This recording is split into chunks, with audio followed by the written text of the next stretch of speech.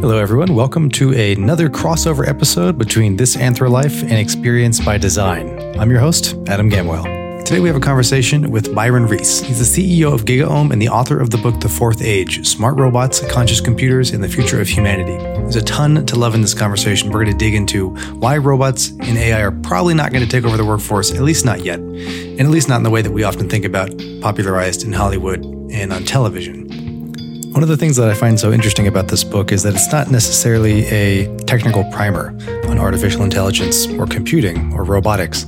Rather, Byron unpacks the philosophical ideas behind AI and robotics, such as what makes a human a human. Are we animals? Are we a different kind of being? Are we souls? Is the mind something that's basically reducible to zeros and ones and numbers, or is it something a little bit more complex, or is there something outside of the mind itself that is us? What is the self indeed?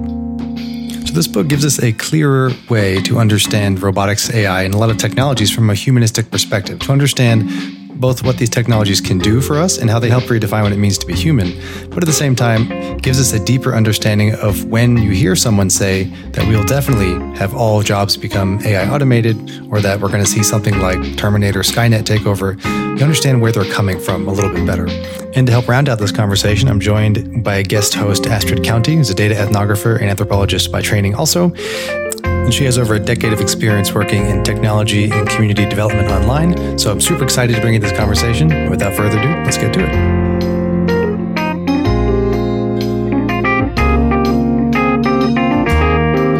When I came out of university in the 90s, computers were kind of the thing. So I moved to Silicon Valley and I got interested in the internet right away. And then I kind of got interested in technology, kind of with the capital T, like what it is and our relationship with it as a species. And it's this trick, we learned, we used to multiply what we were able to do. And it's the whole reason we're here today. There was a time, they think 75,000 years ago, when we were down to 800 mating pairs of humans. And somehow we made it to here. And we made it to here because we learned this trick of being able to multiply what we were able to do. And a lot of times it started out with where we built technology to replicate what our muscles and bodies did. And then all of a sudden there's this technology that purports to replicate what the human brain does. And that just fascinated me, like philosophically, because, we're the top dogs on this planet, not because we're the fastest or the strongest, or we are because we're the smartest. And then if there was some technology that could make us smarter, or it might be smarter than us, that seemed really kind of important to me. And so I just, followed that lead. And the interesting thing about intelligence, artificial or otherwise, is that there's no definition for it. And that really intrigued me. And then when you look into it, there's no definition for life or death either. And these are these big things that we somehow can't define, and yet we know they exist. And that kind of took me on, are we smart because we're conscious? Are we smart because we experience the universe? We don't simply measure it. Like, I feel warmth. I don't just measure temperature. And is that what makes us smart? Could computers ever be conscious? And so forth. So I came about it, although I've been in technology professionally forever, I came to AI as an interested, just not for any particular financial reasons or professional reasons, but personal reasons, deeply personal ones. So I started writing about it. Very cool. This is, and actually, I love that introduction that there's kind of this notion of this philosophical interest, because both Astrid and I are trained as anthropologists. And Astrid, as you can speak for herself too, has worked in tech for a number of years as well. And I'm finding my way into it, but, and I come from kind of the design angle, but it's so fascinating too, because, I really appreciate this idea that there is these fundamental questions of what it means to be alive, or what death means, right? Or what it means to be human also don't have solid answers in things like AI or conscious computing and tech. They further dissolve where those boundaries might even be in the first place. And I really appreciated that kind of framing of your book, The Fourth Age. Is one of the things that really struck me too is like this was kind of an introduction to AI and the different forms of AI, like narrow AI or AGI, artificial general intelligence, which we could kind of break down. But what was interesting to me too about you frame this book as these four ages, right? This is not, the next stage of AI, but it's more like humanity's changes over time in these kind of four ages. How did that kind of framing come into your head? You kind of mentioned a bit about that. You're thinking of these interesting questions of what it means to be human before, but what kind of set you on the path of saying, all right, let's think about AI and computing and robotics as what we now call the fourth age? Like, how did that timeline pop in your head? Well, I guess, if you take at this point 75,000 years ago that we're down to 800 mating pairs, and somehow we've made it to here, and you say, okay, we did that because of technology. You ask, is it gradual? Did we just get a little more and a little more and a little more and gradually made it here? Or is history a series of step functions where we have something really big and profound happen, and then we kind of grow until something big and profound happens? And so I ask myself that. Now, you can debate what the big and profound things are and how many there are. It's not dogma in any sense. I mean, to me, clearly the first one was language. The historian Wilbur Rant said it's what made us human. And it may not, interestingly, it may not, if you two are anthropologists, and even the notion of language is kind of interesting, but animals may have it. But what they don't have are kind of the abstract languages that we have. Or maybe what they don't have is storytelling. Maybe that's really what it is. That we can tell these stories, and it's a way to preserve information. It's a way to pass knowledge beyond people who witnessed whatever it was. So whatever it is, I kind of just felt like, okay, language has to be this big pivotal moment. And then from there, we went on 90,000 years probably with language, but wandering around. And then we got agriculture. And I actually don't think agriculture is the thing, but agriculture gave us the city because we settled down. And I don't actually think that's the thing. What the city gave us is the division of labor. And that says, of course, you specialize and I specialize. And together we can all be better off. And so what that meant is you all of a sudden had prosperity and you had excess. You didn't have to have everybody spend all their time just surviving.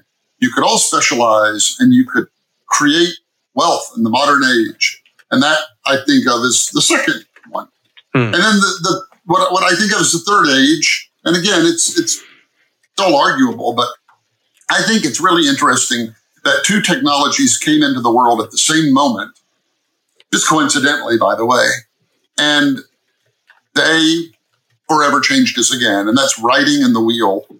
And when you had those two technologies, you had everything you needed for nation states because you could promulgate laws and, move troops around and collect taxes and all of the rest. And so I like to think that those two things gave us the modern nation state, the world we live in, all of it.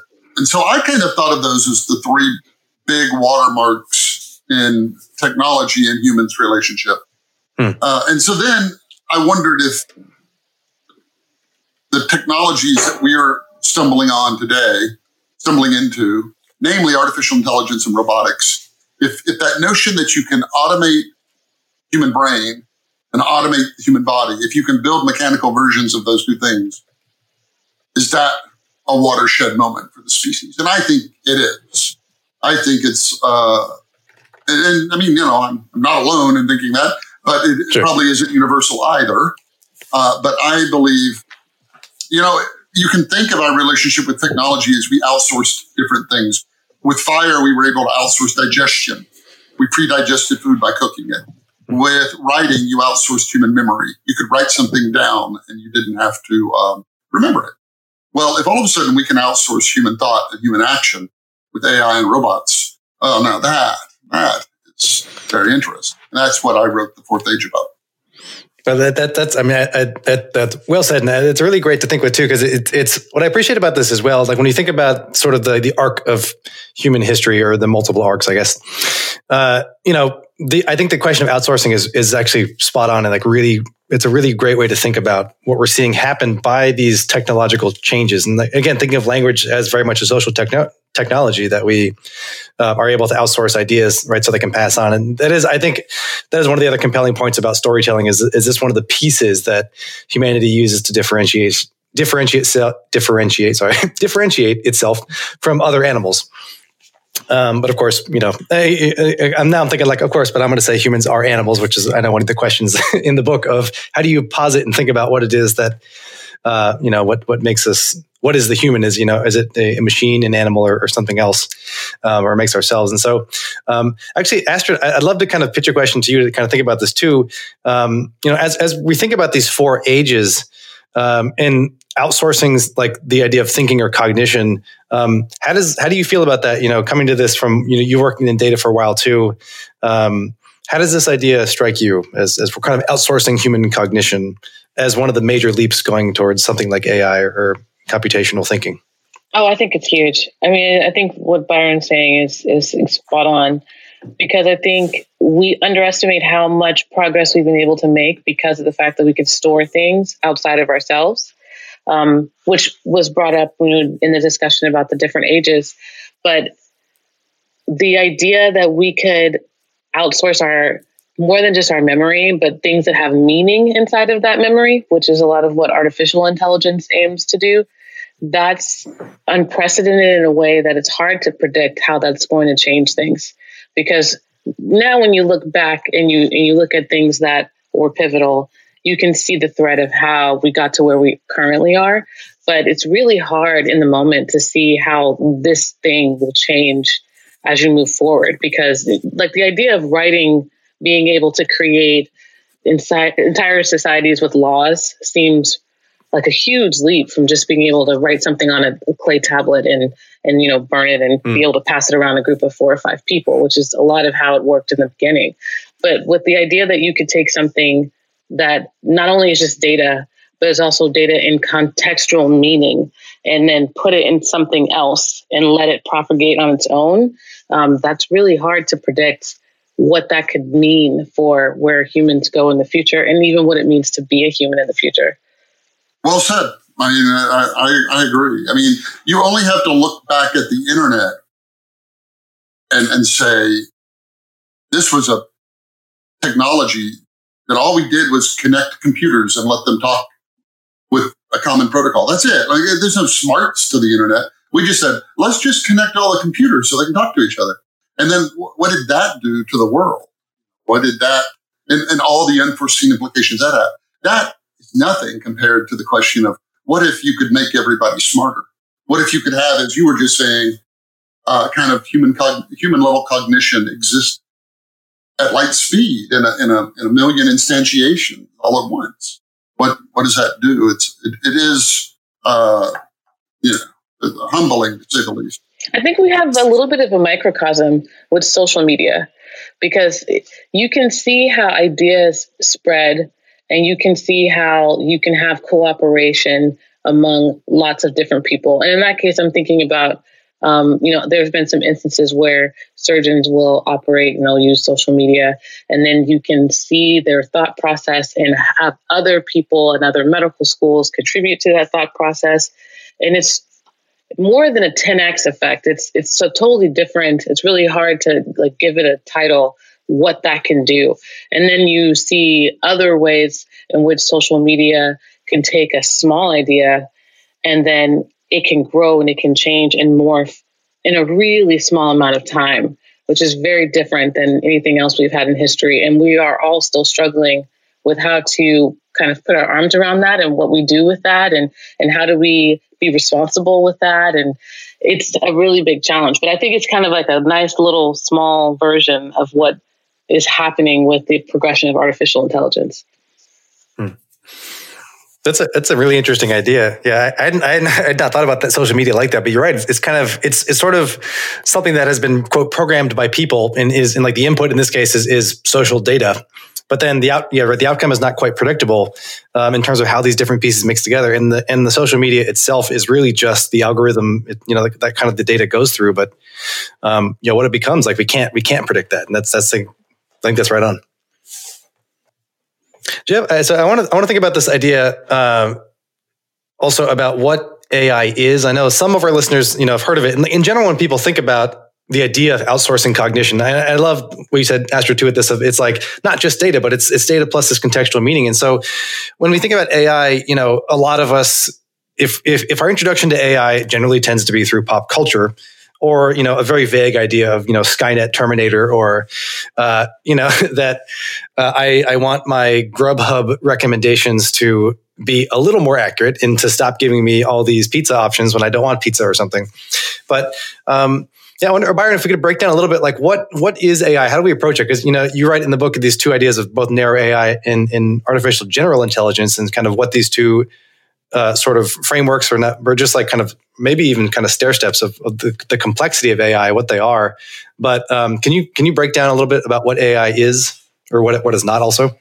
Sure. And again, I'll start it off by saying there isn't a consensus definition. But I can say that it's an unfortunate term in that we use it to describe two very different things. It's like the word pool, that's both a game you play on a billiard table and it's a swimming pool, right? And they have nothing at all to do with each other. And so if you're using them indiscriminately with someone who doesn't have any familiarity with either of them, it gets confusing, and AI is like that. So one thing people mean when they say AI is general intelligence. That's the AI you see, as you were saying, in science fiction. That's C-3PO, that's Commander Data. And that is that's an AI that can do what a human can do. And when you hear people say they're afraid of it, that AI is an existential threat, Elon Musk's, late Stephen Hawking, Bill Gates, that's what they're afraid of, that technology. Nobody's afraid of the other meaning of AI, except to the extent that it may take jobs away. But nobody's afraid it's going to go all Skynet on us. So that's one thing, general intelligence. And the thing to know about that everyone agrees on, by the way, is nobody knows how to build it. Nobody knows how to build general intelligence. And interestingly, shockingly few people are working on it. I mean, probably the number of institutions working on it are probably 20, just to make up a number. The other thing we mean by AI is narrow AI, and that's the Grubhub stuff that you were talking about. That's a computer program that can do one thing, one very specific thing, and nothing more. And it's a simple technology. It basically says, let's take a bunch of data about the past and let's study it. Let's look for patterns in it and use it to make projections into the future. That sure kind of takes the wow factor out of it, but that's all it is. It's a simple idea. We're just good at it, better at it now because we have faster computers and more data, and we have better toolkits to do it with, and a few other little things. But that's what that is. And there is probably not a link between those two completely different technologies. So when you hear somebody say AI is going to take the jobs, or AI is an existential threat, or AI is here, or experts say AI is 500 years away, it all sounds very contradictory because we're talking about two very different things. Back to the general intelligence, the one I said nobody knows how to build, but some people are afraid of. You might ask, well, why is it that we don't know how to build it, but everyone's so confident that we can build it? I mean, I have a podcast on AI, and I ask every one of my guests, over 100, do you believe we're going to build a general intelligence? And 95% of them, literally, say, of course. And isn't that interesting that virtually all believe it, but nobody knows how to do it? And the reason that is because they're acting under a single assumption that people are machines. And if you're a machine, then your brain is a machine. Your mind, whatever that is a machine. Consciousness is mechanistic. And if you're a machine, someday we'll build a mechanical you. And then 2 years later, it'll be twice as good. And 2 years later, twice as good. And that's what they're afraid of. Interestingly, when I speak to general audiences and ask for a show of hands of who in the audience believes people are machines, it's about 15%. So there's a big disconnect there. And so anyway, that's the two different things we need. The one we don't know how to do, which may or may not be possible, that some people are afraid of. Other people think it will, you'll make it on Monday, and on Tuesday you'll ask it to cure every disease. On Wednesday you'll ask it how to make unlimited clean energy. On Thursday you'll ask it how to end poverty, and it'll just answer those things one after the other. There's that, and then there's this other kind of mundane bread and butter technology that 99% of all the effort goes into. That's the narrow AI, and that's what all the venture money goes into. That's what all the companies are made to apply. How can I use this technology to better route trucks through cities? Just those kinds of problems. That's what we know how to do. And so it seems that that's actually really fascinating. That the idea that 95% of the guests is on your podcast, Voices in AI, tend to believe that it is possible to build this, so that they don't know how. And you said only 15% of audience members, when you're talking to, or more general audiences, seem to think we can. And do you have any beat on why that is? Partially, obviously, it's I think the way that they're approaching it. They think that humans are fundamentally machines. They're taking more scientific or sort of scientific mechanistic perspective to how nature works, I suppose. I guess does that mean? I guess can we say that then in general audiences do not take that approach to what humans are? Yes, I think so. When I ask these guests, do you believe people are machines? I don't just get I suppose so. I get almost a scornful, of course. What else would we be? Anything else requires magical thinking. Anything else is unscientific. Anything else is superstitious. They all have kind of the same construct, which is, look, if you take every neuron in your brain and replicate it in a computer and set all the states correctly, wouldn't that be you all of a sudden? Wouldn't you be in the computer? And that seems like a very straightforward proposition. General audiences, and what's interesting is one of the 5 people on my show who don't believe we can build general intelligence was Esther Dyson. And she said, well, no, because machines don't have souls. And I think that's kind of what is at the core of it, is that when you ask most people, are you simply a bag of chemicals and electrical impulses? Or are you something more? Most people think they are something more. Right or wrong, most people believe that. Sometimes they attribute it to a soul, sometimes to, a life force, sometimes to consciousness, sometimes to some high degree of strong emergence. There are all these different things you can ascribe it to, but in the end, they're not reductionists in the sense that believe that people are simply the sum of the individual cells within them. And clearly, there's something interesting going on, right? Like you're made up of trillions of cells, none of whom know you exist, and they go about their merry lives. Right, yeah. Marrying, having kids, getting in trouble, all that kind of stuff. And they don't know anything about you, and yet there you are. But you're not the sum of them. But in a real sense, you are as well. And I think it's that little core, what's going on, what makes you you. Why do you have a sense of humor? Why does your brain have a sense of humor, but your heart doesn't? Why is it, where do ideas come from? All of that kind of stuff. To most of my guests, that's all. And most of my guests are used to thinking about breaking down complex things into simple parts. And if you hold all those simple parts together, you get the complex thing. There's something called the Human Brain Project in Europe, which is explicitly trying to build, with billions of dollars of funding, something like a general intelligence, modeling it after human brains and mind. So there is this notion that we are simply a machine. And I don't mean that in any pejorative sense. If we are a machine, we're, about the best one there is. But that there's nothing that can't be explained with the laws of physics going on in our body. And that's, to me, the thing that bifurcates those two groups so much. Byron, I have a question.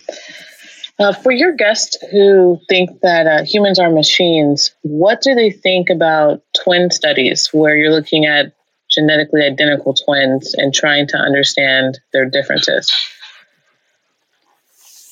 Well, I haven't asked them that. That's a great question. But I mean, I would assume, it's really interesting that there's a book by Pedro Domingos called The Master Algorithm.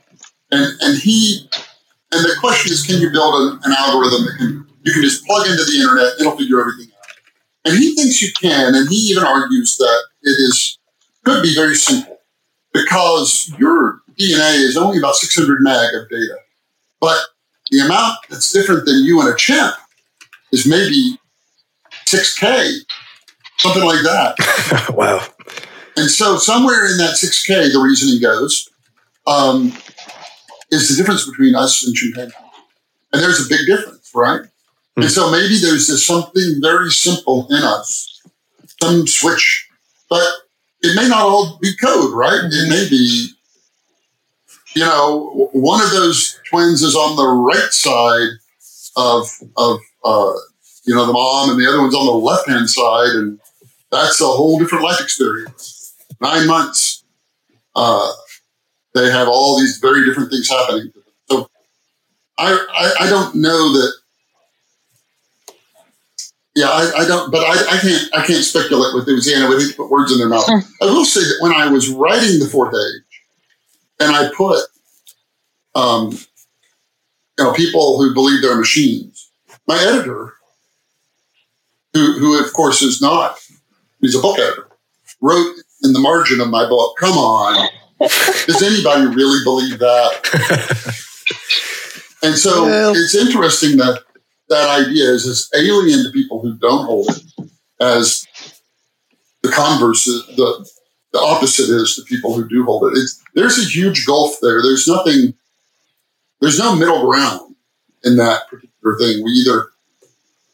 You either can make a human in a fab or you can't.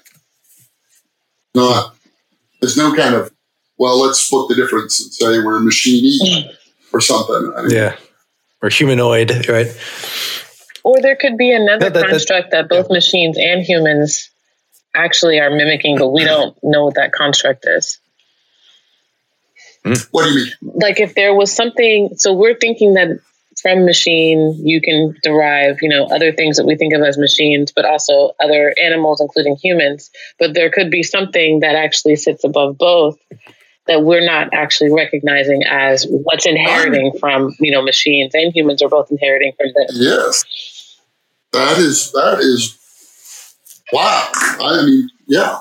And what's interesting is continuing with the idea that you're a trillion cells that live their lives marrying and having problems and all of that. And they're not aware of you.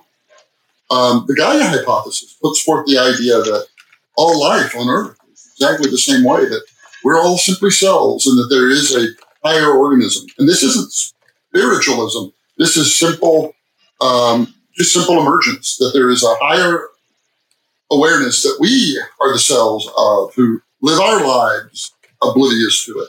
I got very interested in that because when I was writing the book, because in the end, you want to ask the question, how would you know if a computer was conscious? How would you know if a computer was alive? How would you know if a computer could feel pain?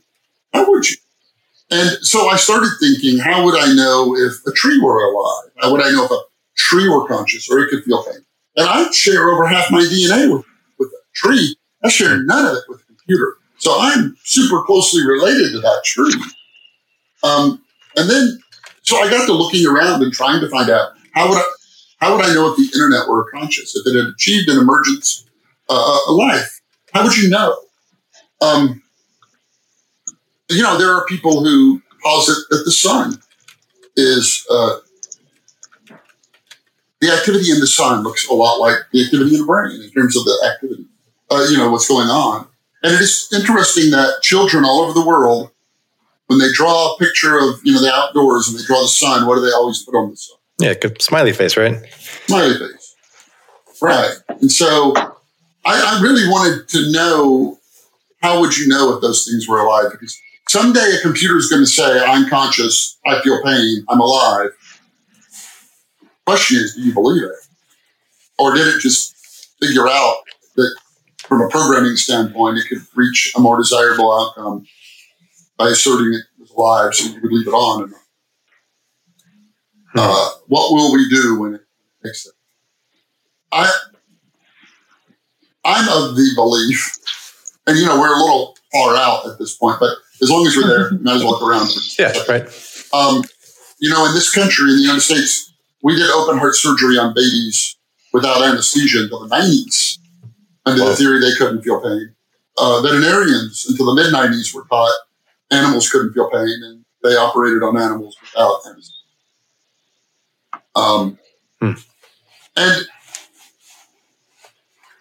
And you kind of understand the logic, if you poke an amoeba with a pin, it recoils and moves away, but you don't say it felt pain. And so the theory was the animals were just doing things that looked like pain, but they didn't actually feel it. And, I'm not terribly proud of that, like, as a person. And I think maybe the lesson from that is, if something looks like it feels pain, you give it the benefit of the doubt, even if you can't be sure. Like, who knows? Maybe they can't. But in the spirit of empathy, I think if something says that hurts, like it or not, you kind of have to believe it.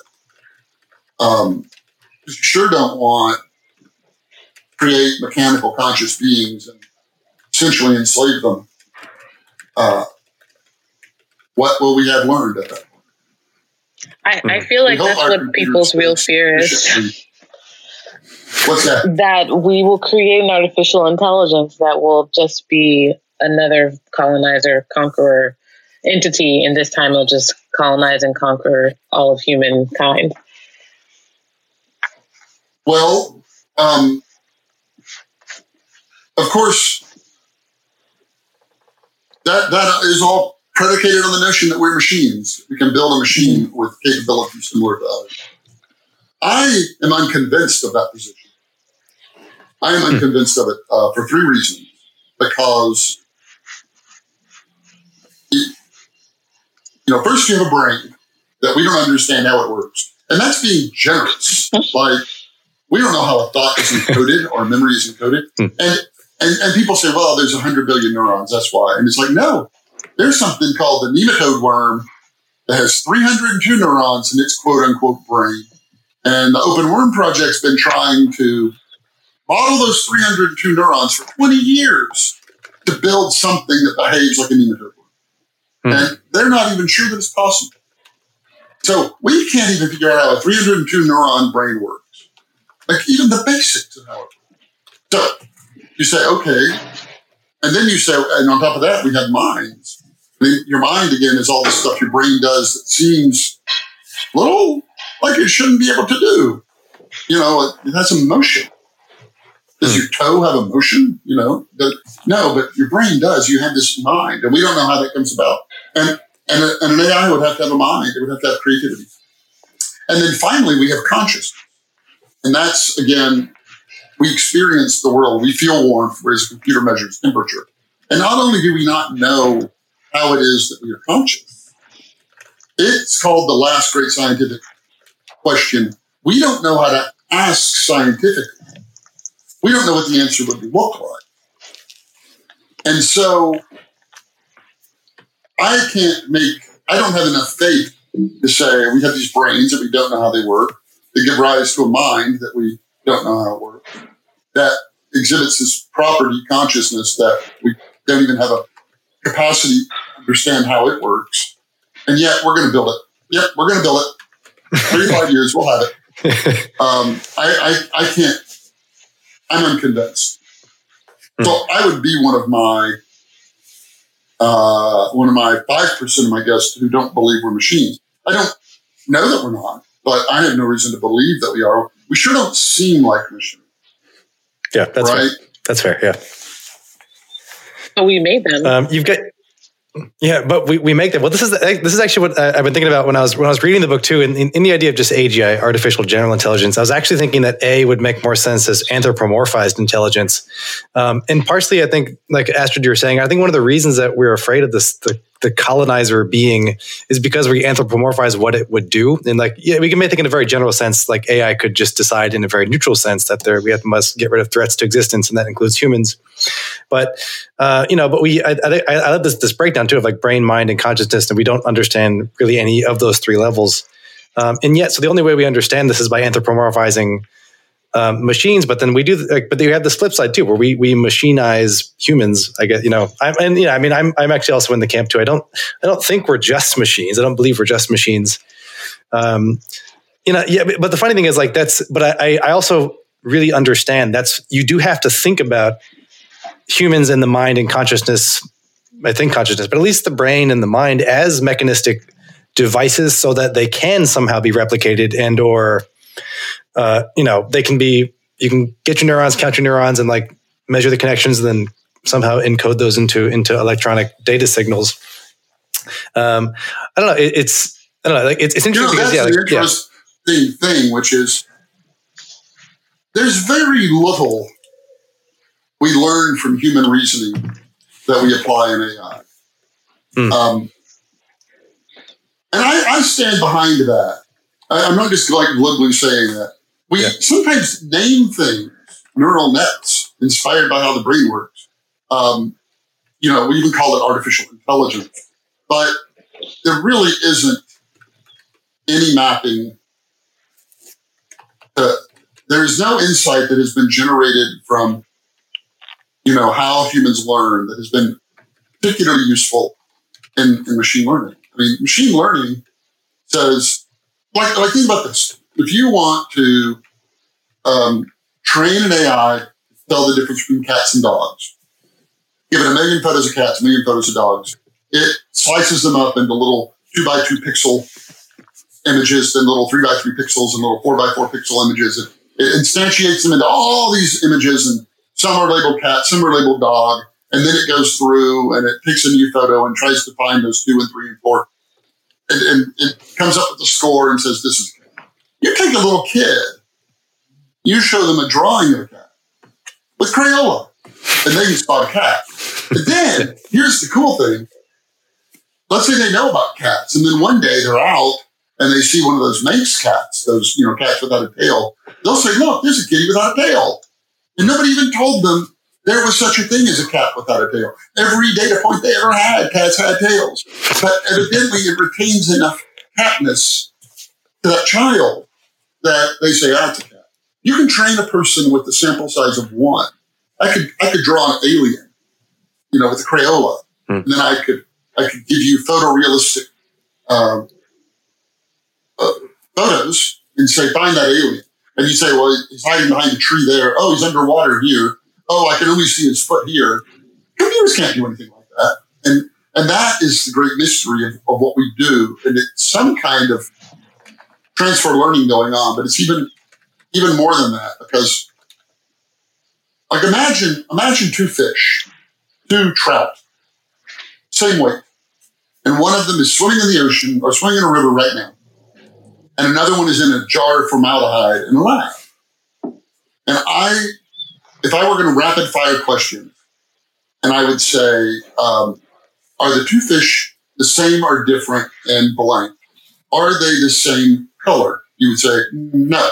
Do they smell the same? No. Are they the same weight? Yes. Are they the same temperature? No. And you can just do that without even thinking. You've never seen that set up. You probably never handled a fish in formaldehyde or may not have held a trout. And yet you know what attributes persist and which ones don't. And we have this view of the whole world that's like that. And we seamlessly just move this stuff from place to place. And it's a huge mystery. And yet computers don't do anything like that and nothing like it. So it's almost marketing. Think that somehow we're building computers. We're building AI the same way that Yeah. Well, I think it's even like, because I think that saying it's marketing is a really great way to think about that too, because, one of the more common examples that your average person might come across is if they're like type AI and they'll see on Google that, AI beat a chess master, and it learned how to play a video game, like a very simple Atari game. And like after losing twice, then it wins every single time. And like the idea of it learning how to do a set of tasks, especially in a video game, which is already a program, we then sort of extrapolate out from that, if it can learn how to beat a chess master in 20 minutes, what else can't it do? And then, the idea of human learning as a great mystery, I think is really compelling. And you're totally right. You can teach a child with a Crayola cat and they can see cats everywhere, right? And understand whether it's not cat, right? And that if there's two animals lying on top of each other, they can point out and say, that's a cat, but that's not a cat. And then it's a dog. That's a dog. Okay. Right. And there's like this contextual knowledge that your computers cannot do. And that's something interesting too. Even thinking about, I think you wrote at one point about the sprinkler system, right? And as one of the good examples, that it can like detect if there's a change in moisture. And so therefore turn on sprinkler, right? And that is AI, but right, that's it. That's what it can. It detects one thing, and it can do one thing: turn water on or off. And it's interesting how easily in our head, and maybe this is actually the point, right? We have a sample size of one. A sprinkler can turn on and off because of the sensor changes, but then because of our human learning, we then say, oh, well, with my sample size of one, maybe this thing is AI, maybe that thing is AI, and then we kind of extrapolate from there about what we think AI can do. Not at all helped or hindered by The Matrix and Terminator and Star Wars, right, in other ways, right? Yeah, I'll say two things to that. One, movies are, look, I like to see Will Smith battle, iRobot is I guess my $11. Yeah. But, and then, I go see Ex Machina and I'm like, oh my gosh, that's cool. I watch Westworld and I'm like, oh yeah, man. But of course, all the robots are played by people in those movies. But that aside, what happens is when you see enough of those movies, you do something called reasoning from fictional evidence. I do it. You reason from fictional evidence. You start to say, yeah, that looks familiar. I've seen that before. And it's like, yeah, you saw it in the movie last month too. And so it seems to look like evidence. And when it isn't, it isn't. You mentioned games. They're a really interesting case. And the reason AIs do so well at them is for what we were just talking about. You don't have transfer learning. Rules have finite number. Games have a finite number of rules.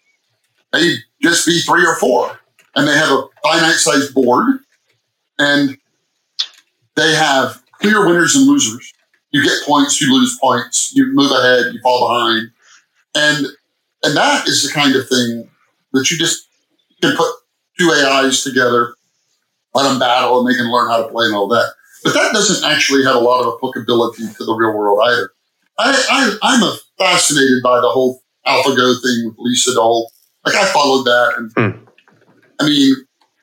I think there's a lot of really interesting things to come out of that, a lot of learning to come out of it.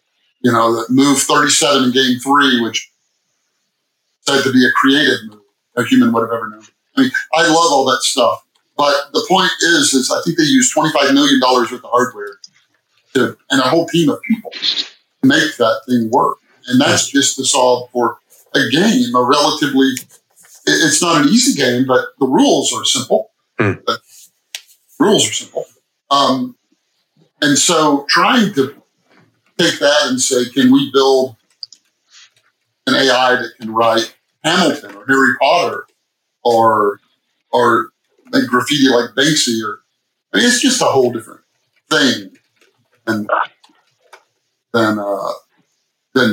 success in game. I think the Turing test, it's often maligned, but I think it's a really interesting. That's meaningful, I think. If you can chat with a computer and not know that you're talking to a computer, and not be able to tell, that, I think it's very interesting.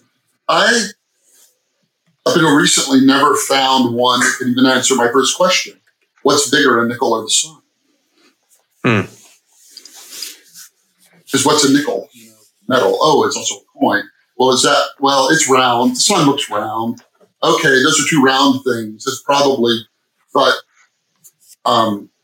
they can't, that's where we're at. And another interesting, limitation with the technology as we know it now, I have the two home assistant devices on my desk. I can't say their names, so they'll start talking. One's made by Amazon and one's made by Google. And I did an article that featured 10 questions that they had different answers to. And these are questions like, how many hours are in a year? Or who designed the American flag? 10 questions. And they gave you different answers. Huh. Can you imagine why? Why would they have different answers on the number of hours? Was one of them wrong or one of them right? Well, that's the challenge. One of them, they were both right. And they were both wrong. One of them figured that number of hours in 364 days. One of them figured the number of hours in 364.24 days. So it's a solar year versus a calendar year. Wow. Likewise, with the American flag, one said Betsy Ross and one said Robert Hecht. And if you don't know who Robert Hecht is, I didn't. He's the guy that figured the 50-star configuration. Huh. So the questions are inherently ambiguous. Well, do you mean the original flag or the current flag? What do you mean, a solar year or a calendar year? But the AI can't ask that because it doesn't understand anything. So it doesn't even have the context to kind of understand what you really mean when you ask the question. Correct. But when it answers these things so convincingly, it looks like it does. And then we don't have a separate language to talk about what it can and can't do. So we have to use human language. We have to say the computer sees too many wrong password entries, and it figures out that there's a security breach. So it tries to shut it down. But the computer doesn't see anything. It doesn't know anything. It doesn't have any agency of its own. It doesn't, but it's too burdensome to say when the sensor detects, the programming interprets it as, and, it's easier to say, oh, the robot saw you. It didn't. It doesn't see anything. That's very interesting. I keep thinking about this. I sound like I'm down on the technology, and yet here I wrote a book saying I'm not down on it. I just anyway. Astrid, I interrupted. No, I was just going to say I keep thinking about what you were talking when you were talking about machines and humans, and are humans machines, and it seems like we. By we, I mean the general public, confuse ourselves about what artificial intelligence really is because we keep changing the definition of what it's actually trying to be. So, to your point, computers can't see, that's a human thing. But if humans are machines, then either machines see like we do, or they don't see, or we are not really a machine, but we keep trying to be like machines. And so that's why if the AI can beat someone at a game, then we start to get worried because we think, well, if a human could do that, if they could work that quickly, if they could be that accurate, what else could a human do? But we're not putting it in the context of, well, if other machines do that, then what else could that other machine do? Because we still separate it. So it seems like we kind of pick and choose when we are going to ascribe it certain status based off of what we think it's supposed to be doing, but we're kind of mixing and matching what are human traits that are not supposed to be mechanized versus what a machine trait really is. And we just keep mixing it up. Right, fair enough. But I would say on the other side of that coin, everybody can agree we're conscious, right? Humans have consciousness. Mm-hmm. And most people would say machines don't yet have it. It's unlikely your iPhone experiences the world and has good days and bad days, and is happy or sad. And so at least at this moment in time, my webcam seeing something and me seeing something, those really are different experiences.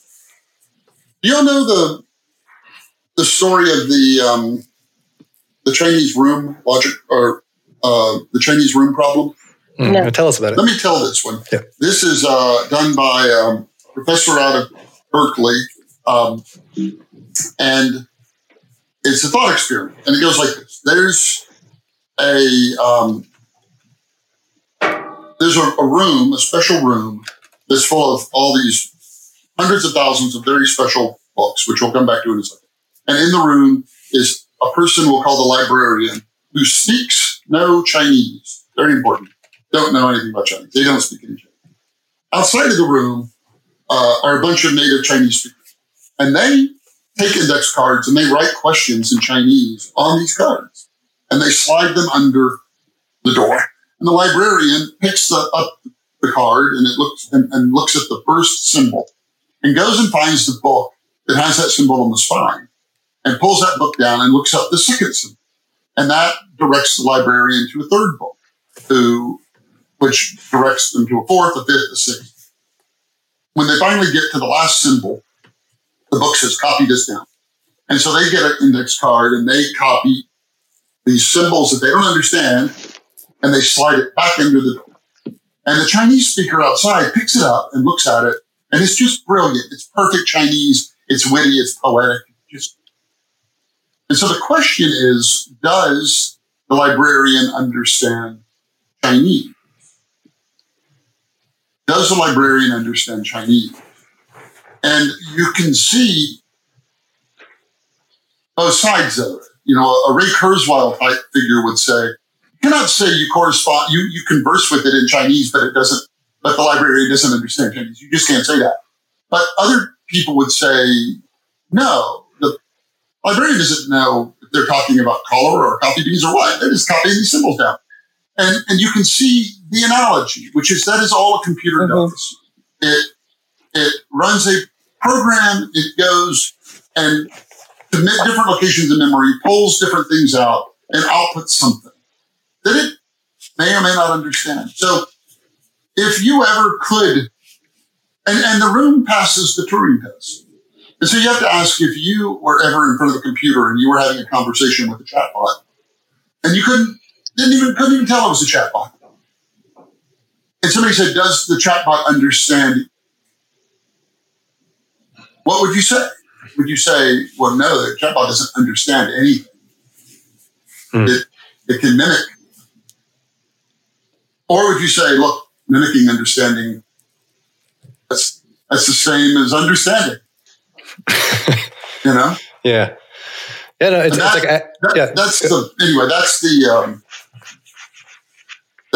anyway, yes, I'll let that stand. I like that too. It actually, because it makes me want to say, in this case, this chatbot can recognize what I'm saying, but I feel like there is some difference between recognition and understanding. But that sounds, semantically like splitting hairs. But I think that's what's interesting about this kind of Chinese room example is that it's that, like, on one level it is very. It feels like it gets very small in terms of when we're making an argument of, does this understand or not? And the argument gets so small that it's clear to see both sides. You can say of course it understands, or it does not. And yet somehow somewhere in the middle feels okay too, right? That it's like, I don't really think it understands, but it sure seems like it does. And that may be operative, I guess, for a lot of people. They're just like, okay, it seems like it's doing something. Well, it seems like you're asking, even though it may be a trick. It seems like you're asking the question is transferring data successfully enough? That's interesting. And in some situations, it probably is more than enough. And then I guess in other situations, maybe there's a question of, is it enough? Like if you tell somebody, I love you, and they compute what that means, and they understand what you're saying, is that enough? Or do you want them to have some other response to that, which has something to do with a deeper level of meaning?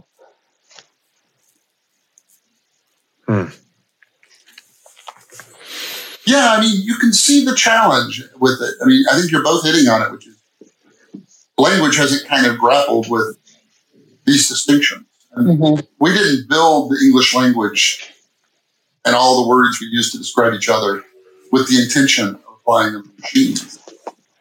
We just didn't have anything else. So it does, Astrid, to your point, get all kind of muddy, and we go back and forth between, you know, you say your dog, he thinks he's people. But does he really think he's people? Or does he really actually think he's people? Well, I mean, does he even know what that means? Or is it just you're being... It doesn't matter if he knows what it means. Does it matter if my understanding and the dog's understanding is the same? Yeah. I never want these conversations to be like late night college coffee house talk. Like, they're all meaningful because they speak to what we will and will not be able to do. I really think that. And that in the end, if we aren't machines, then no machine will ever be able to do what we do. And no machine will be conscious, no machine will surpass us in ability, and humanity will go off in one merry direction. And then if we are machines, then we'll inevitably build general intelligence, and it will inevitably get better. Some people take that so far as to believe in something called superintelligence. If a general intelligence is hypothetical, a superintelligence is even more so, but the logic is, most people, their IQ is between 80 and 120, say. And you could probably imagine talking to a person who had an IQ of 200, and you could carry on a conversation with them and it would be fine. But why suppose that's what the AGI would have? What if the AGI's IQ is 2 million? What is that? Yeah, right. And so, anyway, what is that? And so that's the real fear, is that we become unrecognizable to it. We're not even... somebody said, this isn't my quote, that it doesn't love you, it doesn't hate you, you're just made of atoms, which you can use for something else.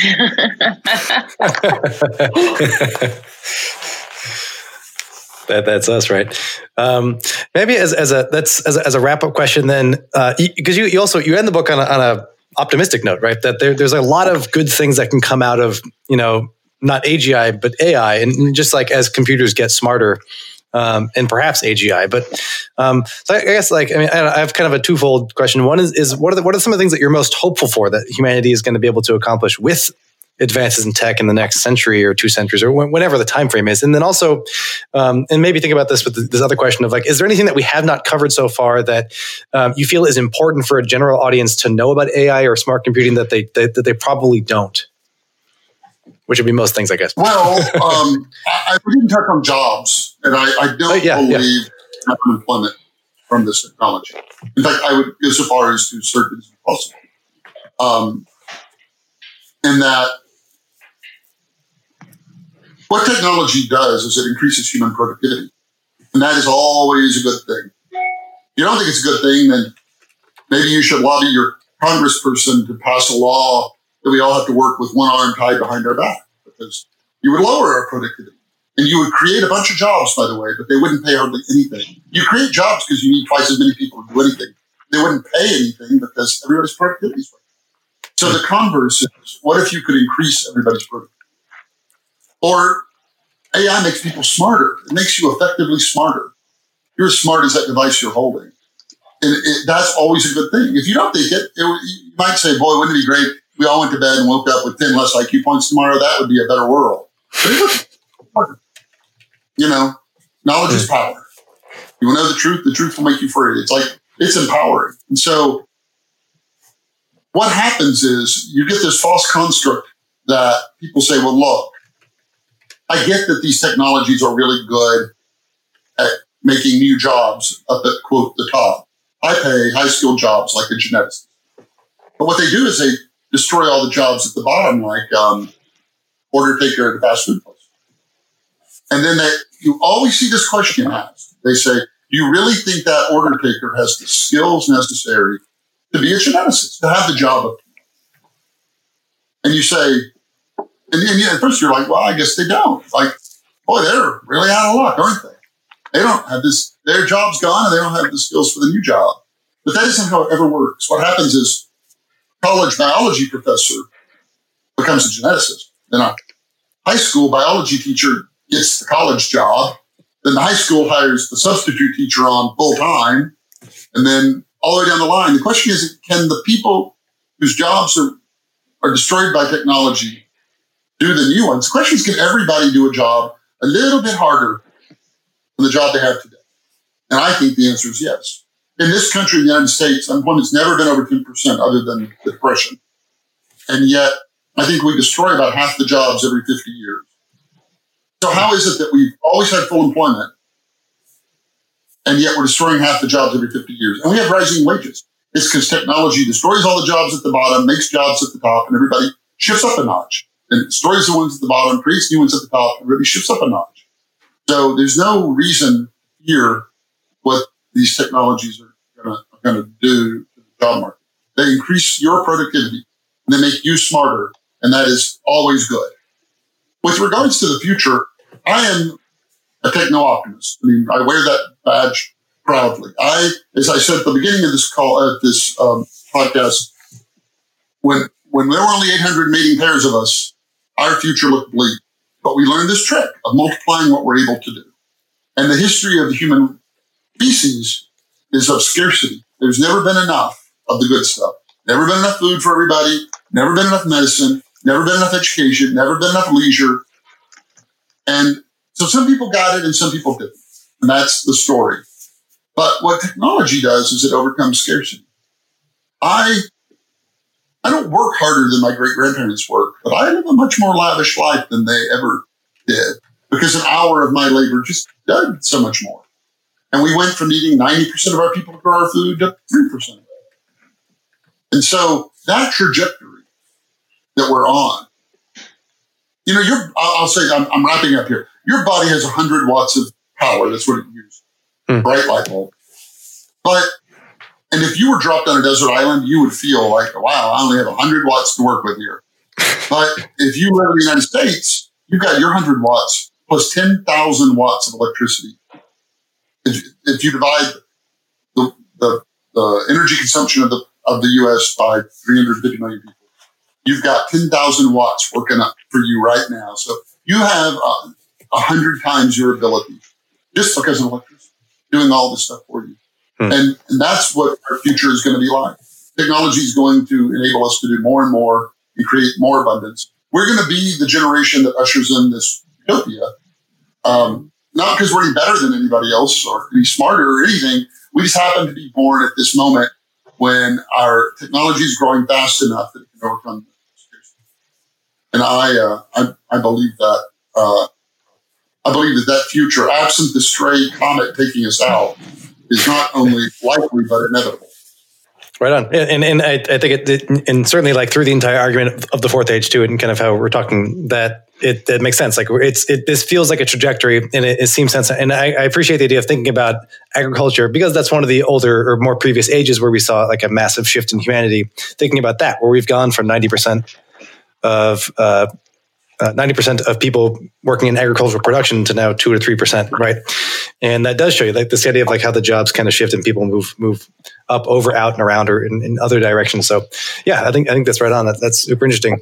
I want to be respectful of your time. We were a little over an hour, so I don't want to keep stealing your wisdom. But thank you so much for sharing this conversation with us. It's been a lot of fun and fascinating to dive into robots and AI and consciousness and where we might be going. Well, I would love to come back. We have more than an hour more to talk about. Amen. So anytime you want me back, I'm happy to join. Thank you for having me.